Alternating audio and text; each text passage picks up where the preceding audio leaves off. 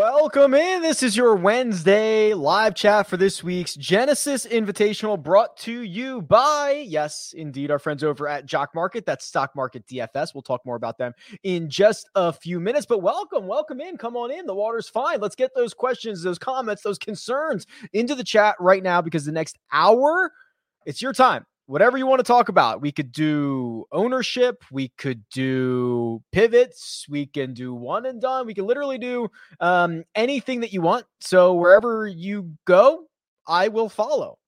Let's jump into this. Let's see what we can find here in the chat.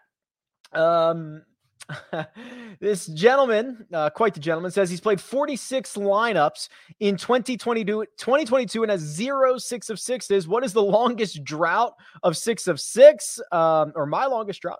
And 2022 was supposed to be my year. Yeah, well, a good question. I don't know the answer to my own personal drought numbers. I will say, when they went from T70 with MDFs down to T65 a couple of years ago, the 6 of 6 rate just got so much smaller. It's like, sub 10% most weeks, right? So if it was 10% every single week, it wouldn't be crazy if you went 9 weeks without a 6 of 6, right? If you were only playing one lineup, for example, or if you had kind of like similar ratings.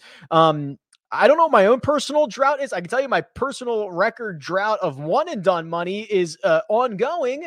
I think it's 5 consecutive missed cuts. Things are going beautifully. I knew that that sweet spot, that hot streak from the fall season was going to have to come to an end at some point. Didn't think it'd come crashing down quite like this.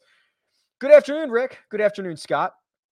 How is Morikawa overall putting on POA? He did so bad last year, but 20-1 outright for him, knowing he just has to putt okay to get himself in contention is too good to pass up.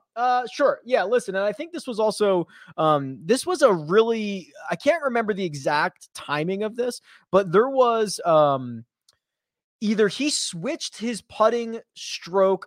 He went to the claw grip that he'd worked with Mark O'Meara with, either right before this event or right after it. So I can't remember if it was the first week he was using it, then he lost 7.5 strokes putting, and then he went on to win the workday, or if it was he lost 7.5, said, I got to do something different and go to the claw grip and then go win the WGC. I don't remember the exact order, but this was kind of a big moment. So, what I've done here is on the Holy Grail. So this is my website, rickrungood.com, very large golf database designed for your fantasy and betting purposes. Is I've just loaded in the entire field. I've filtered by Poana Greens, and I can just click Colin Morikawa's name, and we can look at his last handful of results. And he doesn't have a whole lot of them, right? I mean, a couple of U.S. Opens, a couple of Genesis, the Farmers.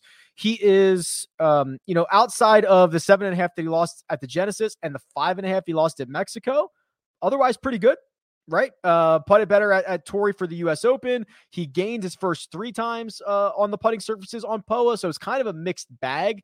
A couple of, 2 really bad events would kind of drive his overall average down. When someone says stack AM PM, what does that mean? Any weather updates and leans for Showdown this week? So, it just means playing 6 guys that are going to be teeing off in the morning wave, or 6 guys that are going to be teeing off in the afternoon wave. The idea, you generally see more when there is evidence of weather coming in, whether that is rain on one of the waves or winds kicking up throughout the day, something like that. Or if you see like, oh my gosh, Friday afternoon is going to be like devastatingly windy, let's go with Friday morning guys, which also happens to be Thursday PM guys, because everybody plays the one side of the wave. There's good and bad for this. The bad part of actually trying to guess it is hard, right? I'm not a meteorologist. You're not a meteorologist. And even the meteorologists get it wrong. So if you are trying to time rain or time wind, I believe it's a hair of a fool's errand. But with all that being said, we do often see wave splits, right? Like no matter if the conditions are similar throughout the day, we see wave splits. Last week was a really good example because things either warm up or something happens that we're not considering, and guys in a certain wave tend to do a little bit better. It happens all the time. So that's what people are referring to when they say stacking. Hey, Rick, new to the channel, but enjoying the content so far. Question for you. How would you rank these 6K players? Munoz, Clark, and Gim. So the way that I would probably try to rank multiple golfers against one another would be on the power rankings. And I'll just throw those guys in because you can load in multiple golfers. So we'll say Clark, we'll say Gim, and we'll say Munoz. Do I have Seb in here? Of course I do. Okay. So, you can then do this however you want. Last 50 rounds, Munoz is basically by far the best player out of these groups. Now, if you go a little bit shorter, let's go 20 rounds. That's a bit more recent. Doug Gim becomes the number one player. So I would actually probably prefer this when you're talking about guys in the $6,000 range who are a bit more streaky, a bit more trendy. I'd prefer to go with a smaller number of rounds. And when I see Doug Gim not only gaining about a half a stroke per round, which is the best out of these three, but also doing it in a way mostly via the ball striking, that's pretty exciting. Munoz also doing it via the ball striking, but he's struggled around the greens. The short game hasn't been too sharp. So kind of different ways to get it done for these guys. Wyndham Clark is just reliant on the putter. Hey, Rick, great show. Thank you. Curious how you get the DFS projected ownership numbers. Any favorite low-owned plays for the week? Okay, so I'll go over to the cheat sheet here so you can see this. And I don't remember seeing it as blatantly even near the top of the board as it is projected this week. Literally like 9 guys from 10,700 down to 9,100 are somewhere between like 13 and 15% in projected ownership. Like, it's absolutely crazy. I've never seen anything like this. And it makes sense just with kind of how spread out and how top heavy this field is. How do I get these numbers? I could spend 9 hours describing that to you, or you'll just have to take my word for it that it is a calculation that has evolved over the last 5 years that generally looks at back-tested golf users' choices based on golfers' recent form, history at an event, pricing, where they fall in the pricing compared to similarly skilled golfers. It is just a calculation that has evolved and is constantly evolving. It's a living, breathing creature to end up getting us to what the projected ownership is. What's up, Rick? What's up, DJ? Did you do your homework on Cam Young over the week? He popped in your model and ranks high in strokes gained off the tee. He does. Yeah. So we can do a little bit of a Cam Young deep dive here. And again, I don't have a ton of rounds on him, right? Only 118 rounds in his career. Not all of them are measured rounds, but what you'll notice is exactly right, DG. Like, off the tee, he's a star. Just a true star. Now, the rest of his game, a bit questionable. I do think that the combination of his two strengths, off the tee and putting, that might be best for Riviera. Might be best for, there's probably a couple other places that would also be beneficial, where you want to be in really good position off the tee and then being able to roll the rock, whether that's 5 feet for par, whether it's 12 feet for birdie. Like, it's handy around a place like Riviera. So yeah, I'm certainly warming on Cam Young, and the skill sets that he does possess in a small sample size are very, very impressive. Sid says, am I missing a reason why Paul Casey seems so slept on?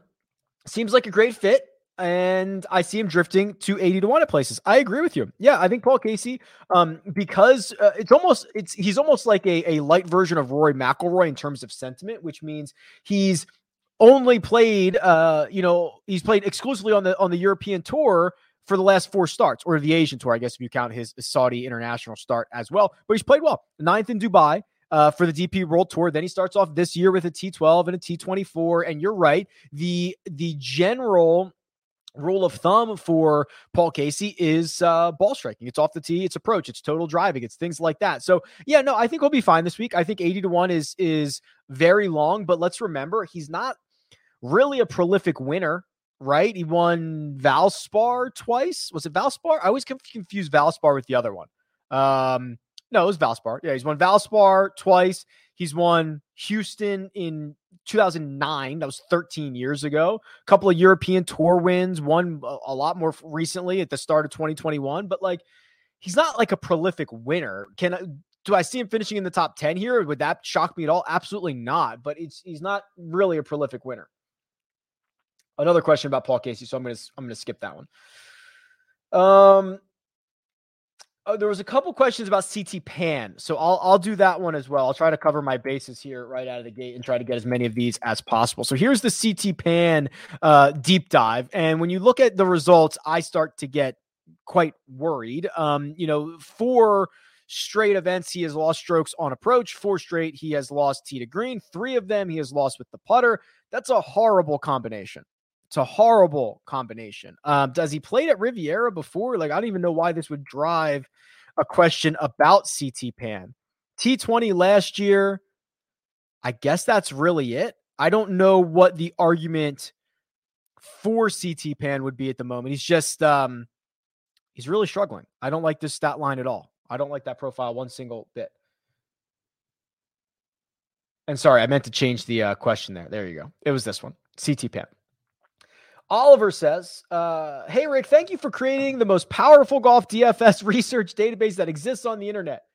I swear that's not my mom. That's Oliver. Thank you, Oliver. That's much appreciated. Looking at Poston's profile, he has 2 different color bars for Bent and POA. Please explain. I know the answer to that, and I will fix it. It is because at some point in the official PGA Tour database, he went from JT Poston with J.T. Poston to I think just JT without the periods, and that screws up those bars there. I'll fix it. I'll push an update, and like when I get off air, it'll be fine. But yeah, thank you. Thank you for telling me that. Having another set of eyes on this stuff, like it's, we're a 2-person team here, myself and my wife. I do all the data stuff. Having another set of eyes is very helpful. So if you see something like that, don't be afraid to shout it out.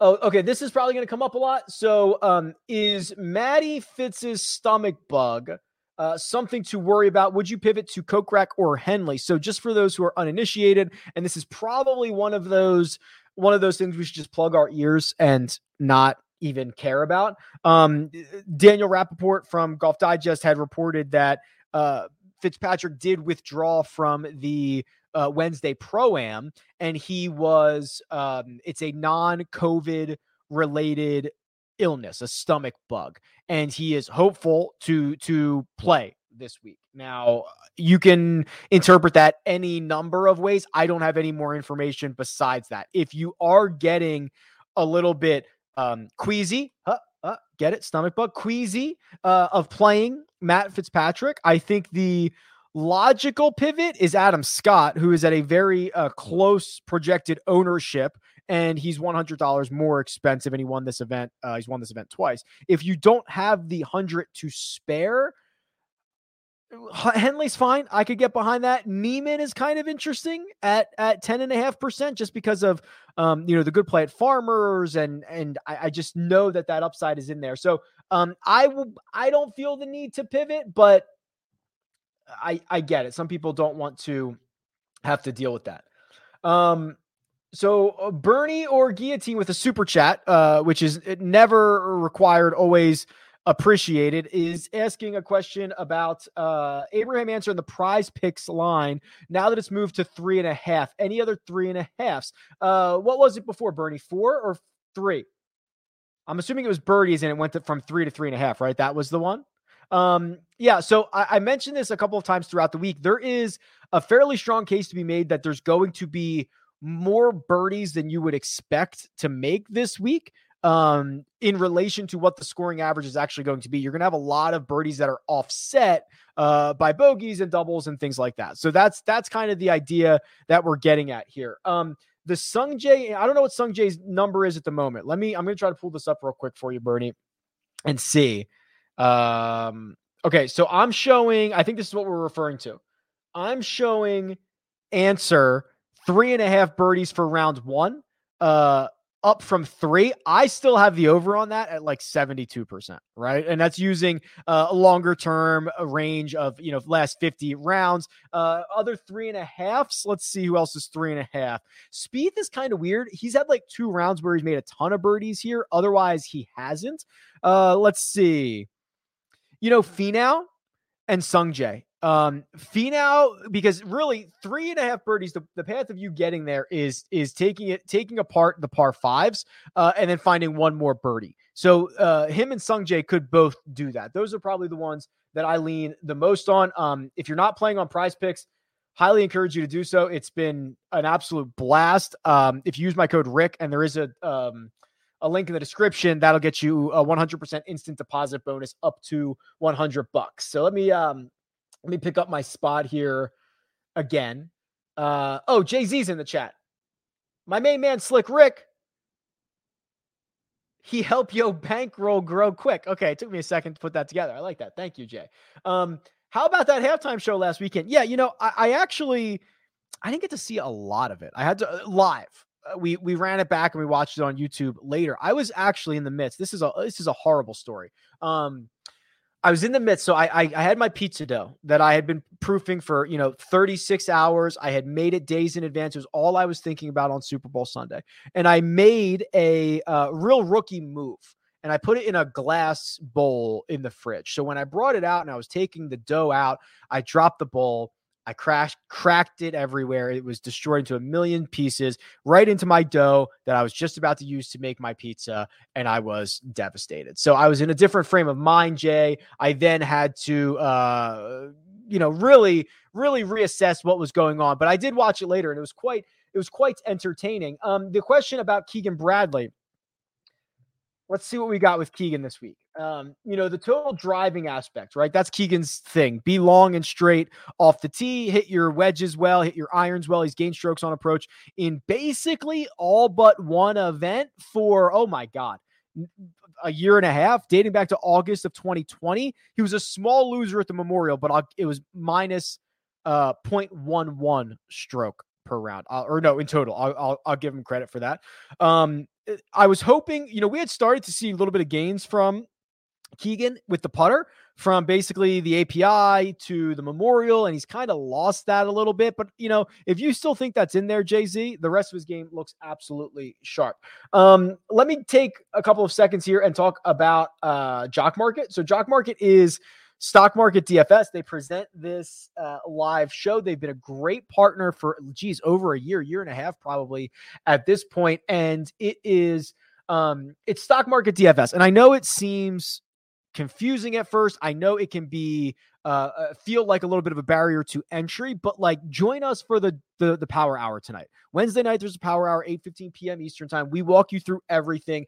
Once you get the hang of it, once you're in the market for a few minutes, you start to figure it out. So this is where you can buy, sell, trade, short shares of golfers and other athletes. I think they just added NASCAR as well. So that's coming too. And then there are predetermined payouts. So if your golfer finishes first, he gets the full 25-cent or $25 a share payout. That's what Scotty Scheffler did last week. So last Wednesday, Scotty Scheffler sold for $7.34 a share, paid out the full $25 a share. So that's awesome. There was a time on, I think it was Friday, when there was an ask on Sahith Tagala for $11.90, something like that, meaning you could have bought him at $11.90. I think it was actually going into Sunday because I think there was only 18 holes left and he still paid out $15 a share. So you could have still made a profit even if you got on Tagala late. So it's just a really interesting game. Once you get the hang of it, I love it. If you use the code Rick, it is a 50. Actually, I think it's still 50. They did 100 for the Super Bowl. If you use Rick, try it. It might be up to $100 deposit match. Otherwise, it's 50. Whatever it is, it'll still be the best one available. I don't know if they stopped the promo for the Super Bowl yet, or if it goes through this week. Where am I? How's it going, Rick? Could we see another case of recent form with course history with Hunky Tony this week? So Jacob is referring to, the Spieth example at Pebble, the Brooks example at Phoenix. Is Finau the example of someone who is playing poorly leading into the event, but with great course history? I would argue this is not nearly as elite history, Jacob, as we saw from Spieth, who had dominated at Pebble, with Brooks, who had won there twice. This is 2 runner-up finishes and a 15th, and 2 50th place finishes, and 2 missed cuts. To me, it's not nearly as compelling. Could Finau play well here? I think he can, right? I bet him here last year. I think it was 35-1 because I thought a, kind of longer-ish, narrow course that rewards good drivers. That is what you want for Tony. So you're just kind of banking he gets back to his DNA. I don't think you're banking on like some version of elite course history, because I'm not sure that's what we're seeing right now, especially compared to those other guys. Hey, Rick, longtime listener. Love all that you do. Thank you, Woody. Can you go more in depth on what happened to Victor last week? It certainly stunned me how bad he played, for sure. So we can look at the stats on this. So Victor lost strokes off the tee and on approach last week. The last time that he did that was the 2020 PGA Championship. He did it the 2020 Memorial. He did it the 2020 Honda Classic. That's it. Those are the only 4 occurrences of that happening. If you want to play the bounce back game, struck it well at the Tour Championship the next week after. Oh no, sorry, I'm one. Struck it well at the Northern Trust the next week after the PGA Championship. I mean, I think it's an outlier, right? We have not seen in his young career this happen too often, and it doesn't happen too frequently. I thought he looked a little. I don't know. Victor's got that like bounce about him. And when things are going well, it's all smiles. Even when things aren't going well, it's all smiles. I thought he just looked a little off and maybe a little bit frustrated with his game. And statistically, that's what's showing up as well. I'm probably not going to read too much into this. 4 out of 60, 70 starts for him is what, is what we saw where he lost strokes off the tee and approach. I think he'll be just fine. There is a big payout figure this week. Is it a good time to use my top guys for one and done Ives Xander in right now? Who else should you consider as a guaranteed top 10 finish? No one. No one in the world of golf is ever a top 10 guaranteed finish. However, Patrick Cantlay and Jon Rahm are trying to disprove that theory. I don't think it's guaranteed. And yes, you should probably be using your guys. The first place payout this week is $2.1 million. And between this and then in a couple weeks we have the Players Championship, there is a ton of money up for grabs, like in this 4 or 5 week period, whatever this is. I think that there's something interesting about Hideki when he plays well on. He always plays well on harder courses. He has a couple of top 10s here. He is literally the hottest golfer on the planet right now. So last 20 rounds, raw strokes gained. Nobody's been better than Hideki. Nobody. Not Hoagie, not Hoagie, right? That's the name I use. Raw stroke, he's been that good, and I don't think he ever gets credit for it. So I really like the way Hideki's trending this week, but I would not call anybody a guaranteed top 10. Okay, so here's the question about Niemann that I was kind of alluding to a little bit earlier, because he did show up on a lot of the models that I ran earlier in the week, as Dan is noting here. And you go and you look at some of his stats, and even when he doesn't play well, the stats are still mostly fine, right? Like the miscut at the RSM, he gained strokes off the tee, approach around the green. Then this is the blueprint, right? This is Joaquin Niemann. 3.5 strokes off the tee gain, 3.6 on approach at Farmers. Difficult golf course. That's only 3 rounds. Remember that. And then he plays well in Saudi Arabia. So we've got 2 really good starts, compelling cases to be made early in 2022. There's only 2 starts of 2022. I'm fairly optimistic about Joaquin. I want to see what his putting stats are. I wish we knew what he did in Saudi Arabia, because remember, he was one of the better putters on tour last year. And then he went through this stretch at the end of the year where he just punted, or at the end of the season, I should say. Or no, end of the year. And he punted all these strokes away putting. He gained at Torrey. I wish we knew what he did in Saudi Arabia, because I'd really love it if I knew he gained 2 strokes putting there. So yeah, I think there's a lot of reasons to be optimistic.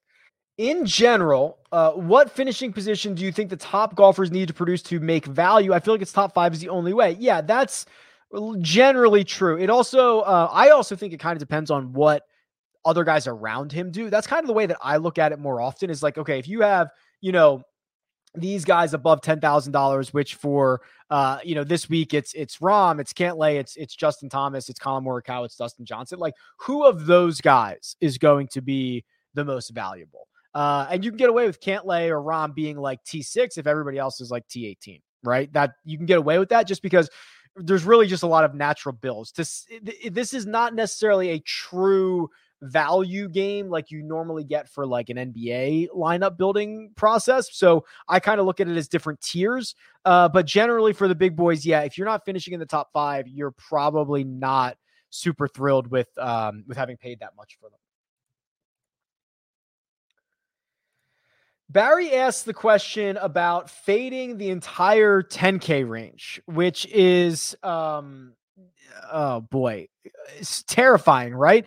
The argument is the depth of guys that you could get. You could get Xander, Rory, Hideki. Maybe could you start with those guys? Could you get Cam Smith, who I think sports books are trying to tell us something on this week? Could you start, Rory, Hideki, Cam Smith, and go from there? It's appealing. I worry about that, but I think there's a lot of viable options this week, and that's never been more viable. Oh, I did not realize Tiger was doing his news conference right now. Ian says, you're running up against the Tiger news conference. You should have delayed it until 4 p.m. Yeah, I probably should have. Mind helping me pick 3? I don't know what this is for, so this is kind of hard for me to answer, but it says list, Hoagie, Nah, answer, Kokrak, Power. I don't know how different you want to be or if it's fantasy scoring or anything like that, but I guess in a vacuum, the 3 that I would go with are probably Power, Hoagie, answer, but I'm not confident in that. Which stat, if any, best links with a player's playoff winning chance, or is it just a lottery? Already had 3 playoff losses on my card this calendar year. Make it stop. Yeah, you're unlucky. Sorry.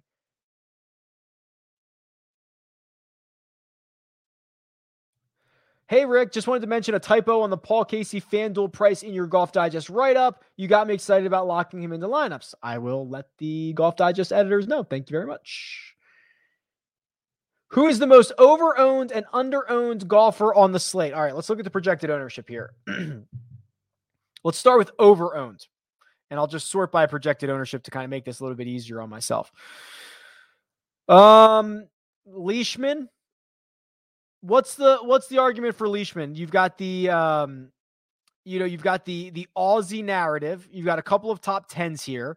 You also have a couple of missed cuts here. He's played fine, but there's a lot of guys in that price range that I think are interesting as well. The most under-owned, so we'll go we'll just kind of go back here. Most under-owned, I mean, it could be Brooks. Sorry, guys. It could be Brooks. I have him at 9.5%. So I don't know if you guys know this, and I meant to write this up at some point.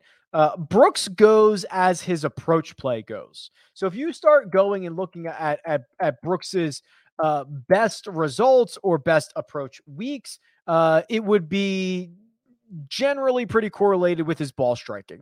And we saw that again last week. And I also, anecdotally saw him hit some shots that I have not seen him hit like that in some time. I mean, they were just these high, piercing, perfect ball flights. I mean, it was impressive. And now to go to another tough golf course where you are asked to beat out every single top 10 player in the field, that is, I think it could be a Brooks spot.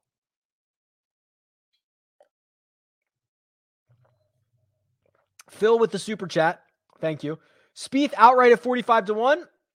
We don't like him this week for some reason. I know you don't like how he sprays it. Yeah, I mean, listen, the path to Spieth winning this week is kind of short game and putting. There's going to be a lot of missed greens for everybody. If he can get up and down at kind of a magical rate, I get it. I just think that he could put himself in some really horrible positions around Riviera. He could. And I think it's a playing with fire kind of dangerous situation. I would only, if I couldn't play him in DFS. I would only, if I was going to have any exposure to Jordan Spieth, it would be via the outright ticket. That's the only place that I would get there. Outright card for this week. Yeah, I kept it pretty small. I think 5. Let me pull this up really quickly. While I'm doing this, a reminder that I'll be at Riviera probably Thursday, definitely Thursday, maybe Friday as well. So if you're going to be there, Give me a holler. It was nice meeting a lot of you guys over at Tori. So let's see. Yeah. Okay. So I've got Victor, which I always bet 25 to 1. I bet Rory. So Rory and Victor are like the two shorties on the card. And then Sung Jae Im is at 43.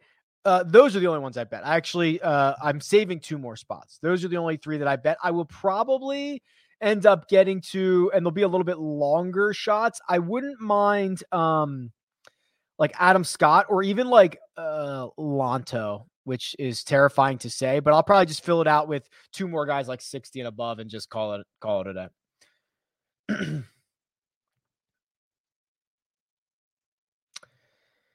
So this is always a common question from Joshua around guys playing on their home course. In this case, it is Francesco Molinari,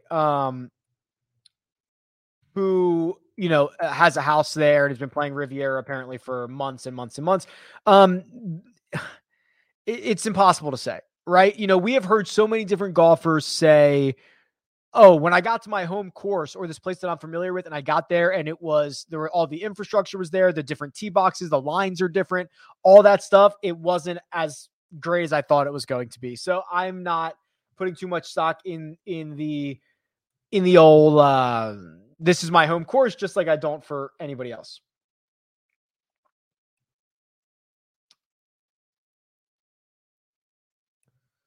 Who's been gaining steam for you since Monday? Okay. This is a good game to play. I think the answer to that is probably, I'm just looking at the list of names here. Joaquin Niemann would definitely be on the short list. We talked about him. Sung Jae would definitely be on the short list. Kind of talked about him. Sam Burns. I think it's a good spot for Sam Burns. And I know he's coming off 2 missed cuts, and the game hasn't looked as sharp this year, but I don't know how much I can say. What do we think about this? I had a chance to talk with Sam yesterday. I thought he was in good spirits. I thought he worked with, seemed like he had gotten good practice in. That's all I'll say. I don't know. I mean, listen, golf's hard. Golf's weird. Everybody thinks they get good practice in and all that stuff. So take it for what it's worth.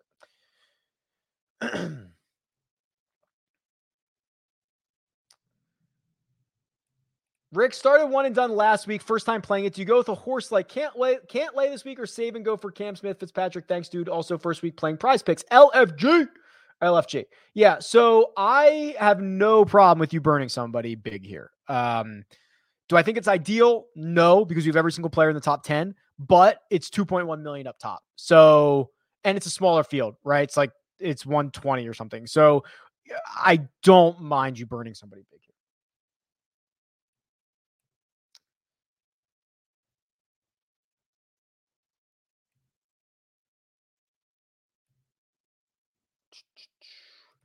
JT and Colin are projected for the most DK points on your cheat sheet, despite Rahm and Cantlay being the class of the field. Can you explain why that is and how projected points are determined? Yeah, so I'll kind of lump this into the conversation with, and I'll show you the cheat sheet so you can see. Kind of lump this into the conversation around the projected ownership calculation as well. This is a multi-year, constantly being tweaked calculation that looks at a blended short and long-term view of golfers with fantasy points, right? There are obviously guys who outscore their expectations in fantasy points than they do in just kind of like the raw leaderboard. And birdie streaks are more valuable. Eagles are more valuable. So I don't have a better answer to you that wouldn't take 9 hours. That's just like, yeah, that's the calculation. Right. And it's super heavy on fantasy points because that's what we're trying to project here. And it likes the way that the 2 elite ball strikers in the field set up for Riviera is essentially what it comes down to. Do I think the Seamus Power run is over? No, I don't think the Seamus Power run is over. Continues to be an elite might be a strong word. Great ball striker, and he's a great putter. He had 3 bad rounds, and one of them was in the heart of battle. All good. It's a good spot for him too. It's not over. It's not over yet. Lower tier dart throw. Rai, Mito, Munoz, Han. I might put Mito in front of Rai, but the rest of that looks pretty good. Yeah, you could use DJ in a one and done, Robert. That's pretty good. How do you go about researching first round leaders? So there's a couple of different ways. You want volatile golfers that can go out and, gain a bunch of strokes over the course of a single round.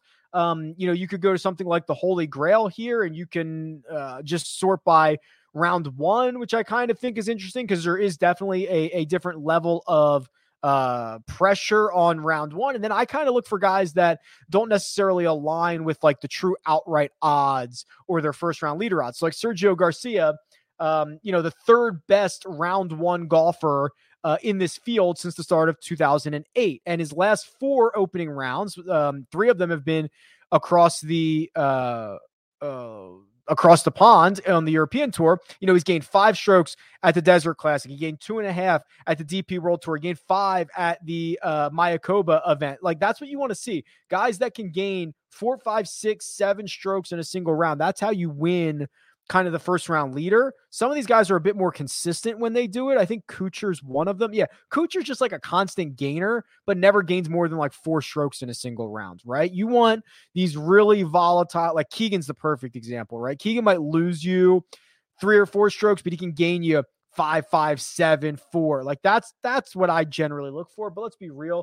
First round leaders are kind of crapshooty.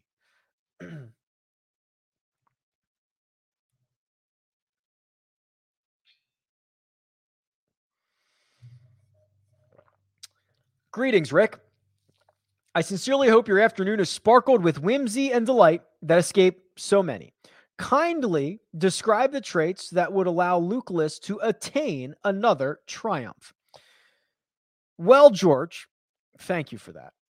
The path to Luke List winning this golf tournament is pretty similar to the path of Luke List winning at Torrey Pines, which is his ability to hit the ball far, his ability to play out of the fairway more often than his peers, or at least gain strokes off the tee more often than his peers, and the second shot. Now, there is a case to be made that the California POA, which often has you missing 5-footers more frequently across the board, is good for the bad putters. Luke List always misses 5-footers. Now his peers are also missing them too more often.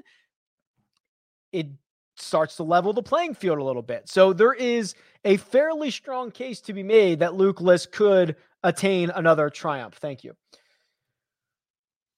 Rick, why are you fading your one and done pick in DFS on the first cut? I know you're struggling, but there has to be a method to your madness. So what I think you're referring to here, no Dak for mini, is that cheat sheet that we put out for the first cut, which, yeah. So this is, again, it's a fairly nuanced situation. We're talking about Bubba Watson. To me, Bubba Watson is not someone that I want to end up playing in DFS because I think he's going to be fairly popular. However, I'm okay with using him in non-value games like a one and done situation. I also am not 1,000,000% sold on Bubba. I'm 75% sold that he's going to have a good week this week. And I just think that any game in which he is not a kind of value type situation or doesn't have a price attached to his name, I think is a better way to roll him out. Hi, Rick. I'm new to golf, but it seems like this is a tough course with a lot of volatility. Does it make sense to play stars and scrubs, given that most more expensive players would make the cut? It is a tough course. There is a decent bit of volatility. It's not as volatile as Torrey Pines, for example, but yeah, there are some guys with really, really good course history around here. Does it make sense to play stars and scrubs, given that more expensive players would miss the cut? It kind of goes against the volatility argument, doesn't it? The volatility argument would be if this is volatile, stars will miss the cut more frequently than they should. So maybe you shouldn't go with more expensive players. I don't think there's a right answer, to be honest. I'm just playing devil's advocate here a little bit. I would say, I would prefer a more balanced build over stars and scrubs this week. I just think there's so much great golf being played by the guys from like 9,900 to 8,300, something like that, that I would probably just prefer that way.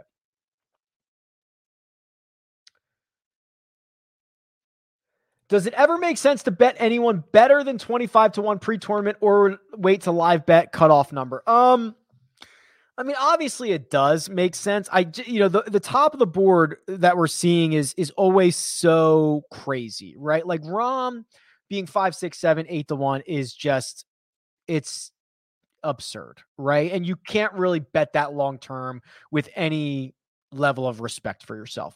Unless you're just trying to have someone who, if you're doing it seriously, if you're not, just bet whatever you want.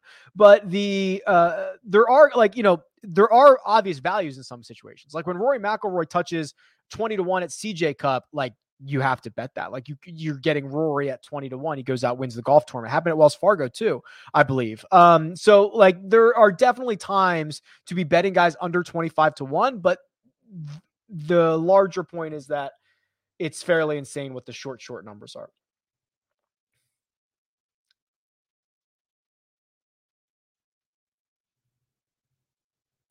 I've answered there's a lot of questions about Cam Young.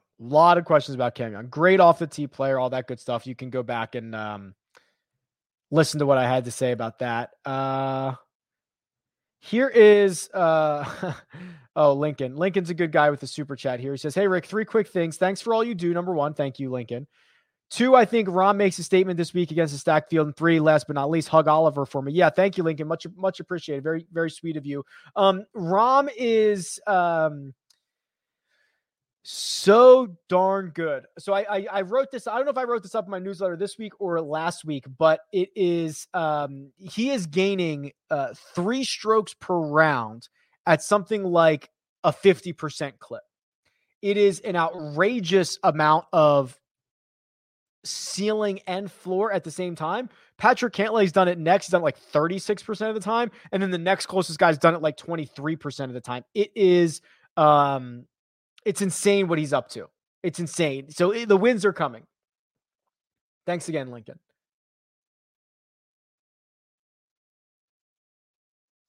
Oh, okay. Hold on a second. Let me see if she wants to come on. So there's a question here about producer Mina, who, quote, nailed it last week with Sexy Scott. I think she was going for Adam Scott, but we'll give her credit. Okay, let's bring her on. Hold on. I've got to get my headphones on, or I'm not going to be able to hear what she has to say here. All right, here we go. Hello. You were not trying to get the Scotty Scheffler last week. Yeah. Sexy Scott is Scotty Scheffler. Yeah. So this week, I'm going to go with the other Scott, which is Adam Scott. You're going to go for what do you think the chances are of back-to-back Scotts winning? I don't know. If anybody can say what are the chances, it's you. I think you should have said, I think Scott wins this week, which would have given you Scotty, Adam Scott, or any of the guys from Scotland you could have turned in on Sunday night and taken credit for. I feel confident enough in Adam Scott. Fun fact. So just to be clear, it is Adam Scott. It's Adam Scott, the Australian, like beige colored clothes. Beige on beige is generally the path. And 2 years ago today was his most recent win on the PGA Tour. So you're in this event for like the anniversary thing. I'm big on anniversaries, as you know, and I'm big on Australians, as you know. So course history, excellent. So that's my pick. Goodbye. Thank you very much. Goodbye. There you have it. Straight from the horse's mouth. Zach Jeffer says, did you trounce Mayo out at Summerlin this week? Yeah, but we both played like garbage, right? It was so windy and hard. I mean, it was firm, fast. The stimp was 11.7, and it was 30-mile-an-hour winds with 40-mile-an-hour gusts, 50 mile. It was outright. I was hitting an 8-iron either 100 yards or 200 yards. I mean, it was outrageously difficult out there. We both got smoked. It was good to see, Pat. Hypothetically, if all the players in the field show up with their current ceiling, who do you have winning? Oh, see, that's interesting because I actually think Rahm's ceiling is very high, but it's also like his floor is so close to his ceiling, which is why he's constantly up there, but like we never see him run away with it. Like a true ceiling guy is like Rory's. Like Rory's ceiling is win by multiple shots. Morikawa's ceiling is like win by multiple shots. Even Patrick Cantlay's ceiling. Oh my God. So I would say if everybody shows up with their ceiling, like Cantlay or Morikawa, probably. I think that's just like Cantlay could gain 10 strokes putting and be great everywhere. Morikawa might hit everything to 2 feet. That's the ceiling stuff. Leverage plays in each range. I'm surprised it took us this long to get into it. So I don't think the leverage play in the 10K is not Rahm and Cantlay. Right. So it seems like everyone or most people are taking one of them and then someone else in the 9K, whether it's the low 9K or whatever, or people are starting in the 9K. I've never seen it this bunched before between 13 and 16% for basically 10 guys. So the only pivot in that kind of range there appears to be not Cantlay and Rahm, or Brooks would be like the only other guy. Right. Something like that. Then you move down. Sam Burns is probably your pivot. Sergio is probably your pivot. Or actually, at this point, if you're okay with the stomach bug, Matt Fitzpatrick is probably your pivot. Hoagie, the fact that whoa, my mouse went nuts there. The fact that Luke List is like 2.5 times the projected ownership of Tom Hoagie is a joke, friends. Hoagie is scorching right now.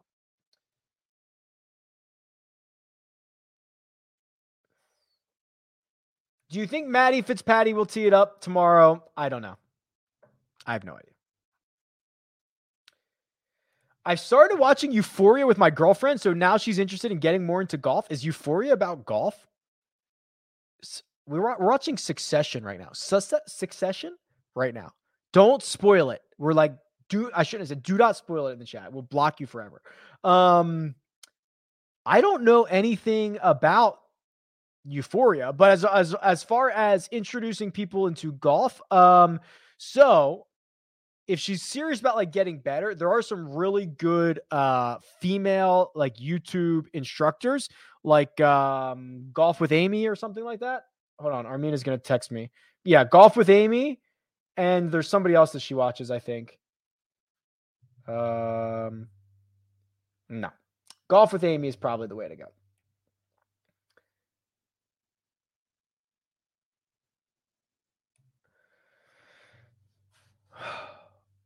Jim asks a very good question. After a tournament, do you ever go back and review stats for a golfer you may have been too high on, or may not have been too high on, to see if you overlooked or undervalued something? Yeah, all the time. So I kind of have a running kind of like back testing thing. And yeah, sometimes there's a blind spot. Sometimes there's a whiff. Sometimes it's like, this had to be an outlier. It's, and really what I like to do is like okay. So Phil Mickelson's PGA Championship is the perfect example of this, where I was very high on Phil the weeks leading up to the PGA Championship because he was doing things with approach that he hadn't done in a long time. And then he won the PGA Championship. And that was still obviously a huge shock to me. Like that was like, well, I didn't see that coming, even though I was very high on him. And then you look at the 6 months after and you're like, wow, that was the outlier. So like I think you have to like reassess all the time, which is kind of what I'm doing. The absolute best one and done pick for this week. What does my gut say? The absolute best one and done pick this week is Dustin Johnson.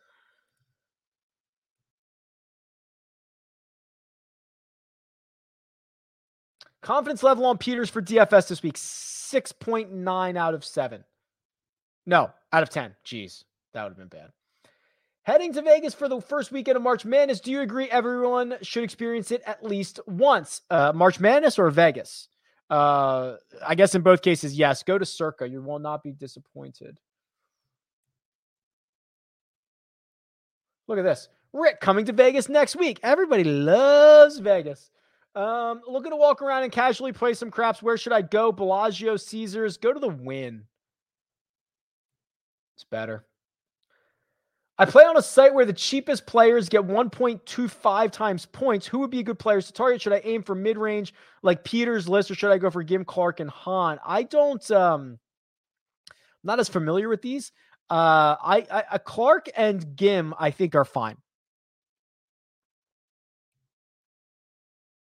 Yeah, I'm definitely better than Pat, which is not a knock on Pat. I play year round. He probably hasn't swung a golf club in 4 months, but we both lost to the wind in a big way. We must have dumped a dozen golf balls out there each. It was outrageous. I do not like the Reed stuff. No, so I I'm trying to get through as many of these questions as possible, but like the Patrick Reed stuff is so fascinating because of. Yes, I know he's a 9-time winner, 10-time winner on the PGA Tour, and he doesn't have to have good form, but look at this. This is horrendous. He is not a good ball striker. His short game hasn't even been as good. This is just like whiff after whiff after whiff after whiff for Patrick Reed. I don't see much to be optimistic about here. I mean, even in Saudi Arabia, he finished his T38. Should have been like the 9th best player in that field. Come on. I am way behind on questions, so I apologize. At least a lot of these I've answered. A lot of stars and scrubs questions or deep dive. I prefer the deep dive. Okay, good question about Lanto. Really quickly here. Yeah, so I casually mentioned him as someone that I might round out my betting card with. And I worry very much about his short game. And if he hits one bad chip or pitch, I worry that it's gone. However, he has been nearly perfect in 2022. And when I say perfect, I mean gaining across the board in every category for all of his tournaments. So the only time he's lost in any category at any tournament was off the tee, less than a quarter of a stroke at Torrey. Otherwise, it's all green. This is like pitching a perfect game, right? So that's very exciting to me. I continue to enjoy that.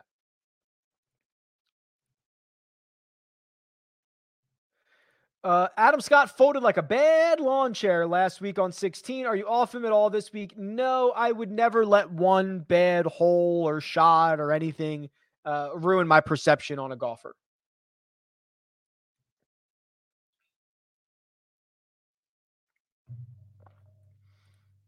Hey, Rick, your boy Sia had a great take. Roar Vieira on Monday's show. Amazing. Can we get his ownership compared to the rest of the 9K range? Yeah, he falls into that category of like the line's 15%. Might be a couple percentage points over. It might be under. There might be late steam for some guys, but it's just jam-packed there. Okay, good. I'm glad I've answered a lot of these, which is very, very good because I felt bad that I was 30 minutes behind. Oh, lots of questions about Lanto. Yeah, baby, let's go. Favorite golfer under 7,400, asks Sean. I would probably go with, Lanto 72, that's fine. Martin Laird. I don't love it. I'm okay with it. And the other one that I would probably throw in there is like Carlos Ortiz. That's probably the short list. Pulled up the stream and Rick is talking about Victor. What a shock. They ask about him. What am I supposed to do? Hey, Rick, love all the content. Would it be better to pivot off Scott this week? Homa, Fitz, or Gooch? Okay. So one of those guys, if you pivot off of Scott, I'm pretty sure Gooch is the guy. Love the way Gooch is playing.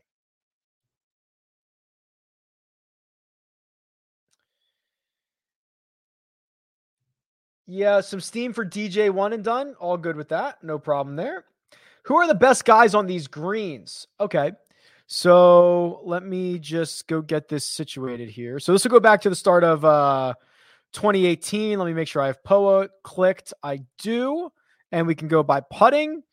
Best golfer, Patrick Rodgers. Oh boy. P. Raj, man, if he could like hit a fairway, he'd be splendid. So he gains over 0.8 of a stroke per round with the putter on Poa, has gained in 5 in a row, and basically like 10 of his last maybe 11 of his last 12. And actually, I think it's better here. So last year he gained 7 strokes putting here. Year before he gained 1.2. And year before that he gained 4. So he's never lost at the Riv. Wyndham Clark, Adam Hadwin, Troy Merritt, Matt McNeely, Patrick Reed, David Lipsky, Cam Smith round out kind of the rest of that group.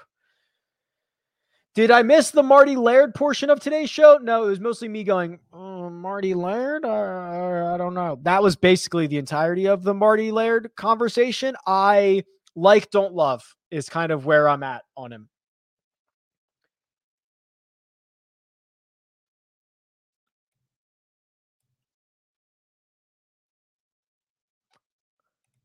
Terry just says new to Golf DFS. Thank you for all your info. Thank you.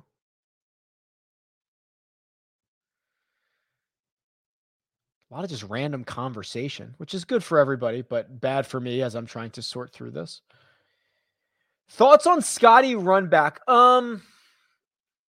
I've thought a lot about this week. I'm torn, quite frankly. So the good news about Scotty is that I don't think the wind impacts him all that much. I think that he is one of the most even keel, never too high, never too low golfers. I know he's been at Riviera, I think since Monday, grinding, looking good, all that stuff. So I don't worry about that. It's not like it's a long trip or anything, as he stayed back to do his winter obligations. The only issue I have with Scotty Scheffler is him being overly aggressive with the driver and putting himself in bad spots. Otherwise, I'm fine. If he can just play from the fairway or close by, I think he has a really good week because of kind of the rest of his all-around game, and obviously he's playing really, really well. So that's the only concern. If the guy hits fairways or doesn't blow it, 15, 20 yards right off the drive, he's going to be great. That's my only hesitation with him. Rick, love the website. Looking at shots gained, including Euro Tour info, Thomas Pieters is third in the field. Can we weigh the Euro Tour data that strong to consider Pieters as a long shot? So let me just make sure we're on the same page here. So this is the raw. What do you want to do? 24 rounds? That would be in Thomas Pieters' wheelhouse, wouldn't it? So last 24 rounds.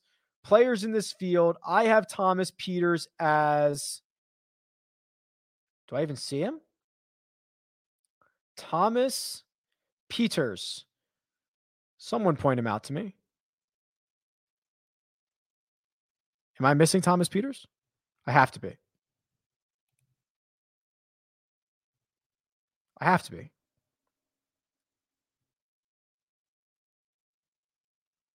Oh, sorry. I have a filter on. Oh, I'm such an idiot. Sorry. Apologies.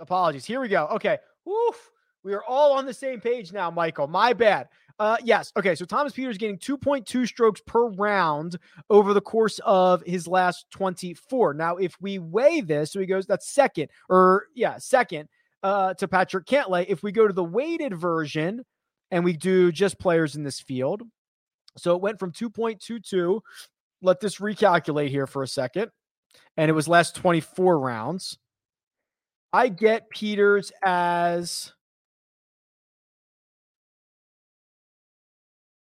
much worse, like 0.6. So that's how I weight that. So even those wins from Pieters, so I have him below Kuchar, Fitzpatrick, Knox, Ryan Palmer. Yeah, that's when you do the weighted stuff, he's much lower on the list.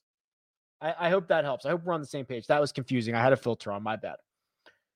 I think we're in overtime right now, but that's okay. Let's just do it. Let's just keep going. If you have to use someone big for one and done, DJ.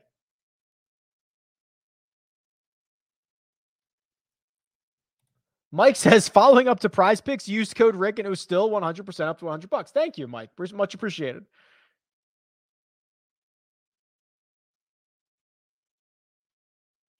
This is kind of like a similar question so if you're looking at ownership across the board, it's going to be different. Will anyone tell you what's good and what's bad?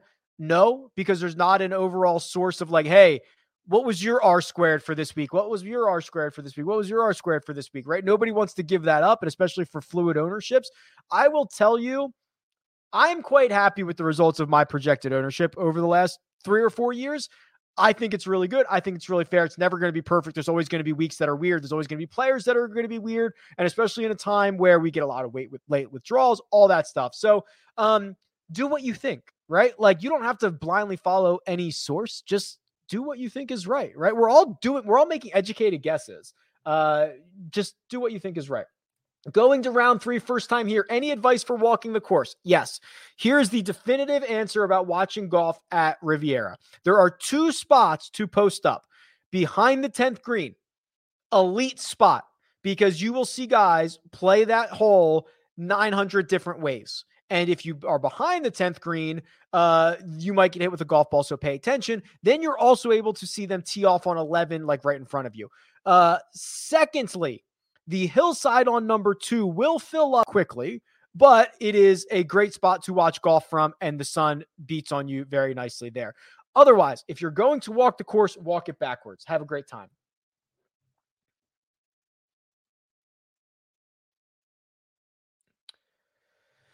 I'm so glad I've answered a lot of these. Who will you be targeting on Jock Market tonight? The Wyndham Clarks of the world.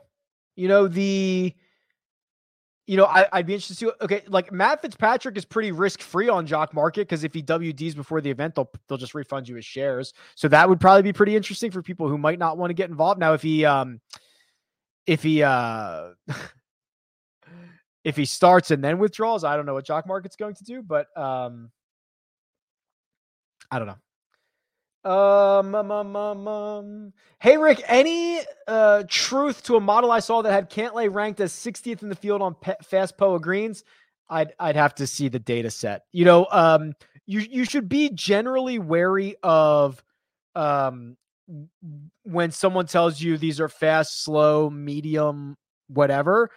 That information has not been officially available from the PGA Tour until recently, like the last 6 months, where now, and I hope to have this on the website soon, there is a stimp reading that is given via the PGA Tour feed for basically every hole for every day. So that will be making its appearance on the rickrungood.com soon, but I would be very wary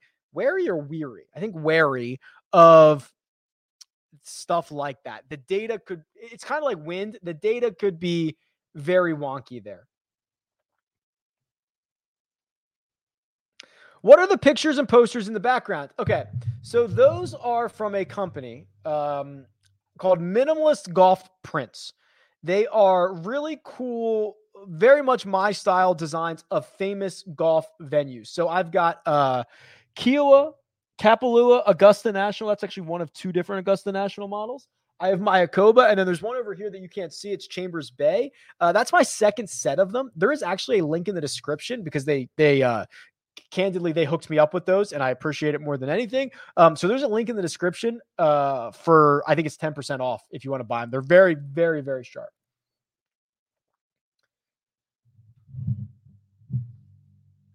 Who has the best chance of winning in the 6K range? Oh my God. Okay, let's do that. Probably. Oh, great question.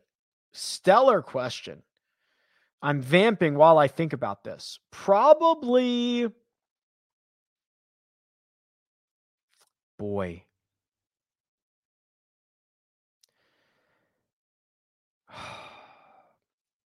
That's a really great question because I would prefer someone who has like winning ability. Maybe JT Poston. He's played well enough around here. If he got hot with the putter, I wouldn't mind that. Maybe it is Martin Laird. I don't know. I'll go with Poston. Yes, these fairways are very hard to hit. Martini. Second hardest to hit fairways on tour last year. Third hardest greens to hit last year. Oh, getting a couple invites to South Florida. Okay. Could you do a deep dive on Kevin Na? Okay, yeah, let's do the deep dive on Kevin Na. Let's do the old Kevin Na. Vegas guy plays out of Southern Highlands. Let's do Kevin Na. Oh, we're 6 minutes over time. This is great. All right, let's keep going. So, I actually think this is quite encouraging. The off the tee numbers for Kevin Na are not great. However, they are better in the very short term. Century Tournament champion, Sony Open, great. The approach play, it's been a lot better for Kevin Na, right? Look at this stretch of golf from the WGC Workday to the PGA Championship, where he basically lost strokes on approach every single week. Now he's gained 5, 2, 6, 3, all in his last 6 measured starts. The around the green play always going to be splendid. The putter always good. Dustin, you're talking me into Kevin Na. I'm just going to bet Kevin Na, I think. Don't let me forget. Somebody just don't let me forget that. Kevin Na. Hit the lick button. Oof, that would be an interesting button to have.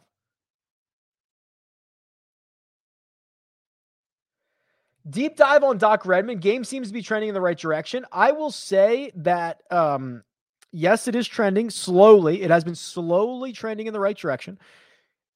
And I've always said about Doc, and he's told me this himself, the best courses for him are kind of longer, more narrow driving courses, which I think you could argue this would be a pretty good spot for. And he's usually up for the challenge for hard courses. I am still approaching with caution. However, I agree. We are rounding the corner on Doc.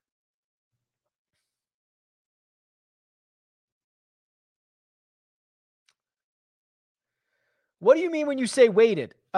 So there is again, fancy schmancy calculation that takes into account strength of field amongst other factors for the week to assign weights to strokes gained. So for example, it is much more impressive if you gain 5 strokes at the US Open with all the best players in the world at a very difficult golf course than gaining 5 strokes in Bermuda. No offense to Bermuda. The field is not as strong. It's way more impressive to do one of those things than the other. So that is a calculation that tries to level the playing field a little bit. Will Zalatoris is now the best player on tour without a win. Any shot there will ever be a listeners league contest on DraftKings in the future? Probably not. I'll be real honest with you here, Mark. They kind of dusted me on this. I reached out to them in like 2 years ago, and they, first of all, ran me around to 9 different people about setting one of these up. And then when I finally got to the right person, it was like almost an interrogation. I'm like, I'm asking for like 1,000-person listener league. I don't think that's that outrageous, right? And quite frankly, they pay me exactly $0 to spend a lot of time and energy to promote golf on DraftKings. And I was a little bit bothered by it. So no, there's probably no shot there will be a listeners league on DraftKings in the future. That's kind of what happened.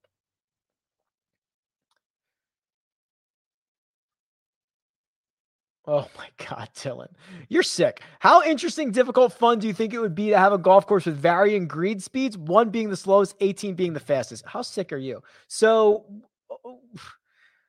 I guess going in order is better than like if you had 18 randomly different speeds of greens. It would be very difficult.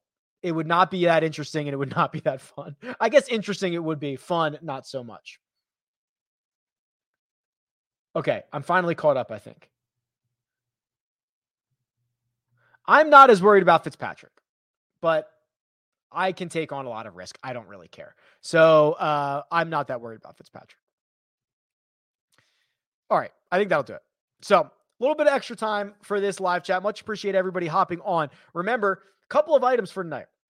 8:15 p.m. Eastern time. That's your Jock Market Power Hour. 7 p.m. Eastern. That's a Twitter space. Come on and come chat with me. Holler at me. Yeah, that'll be fun. And then I'll be at Riv tomorrow. So come say what's up. Also, go pet your dog. All right, later.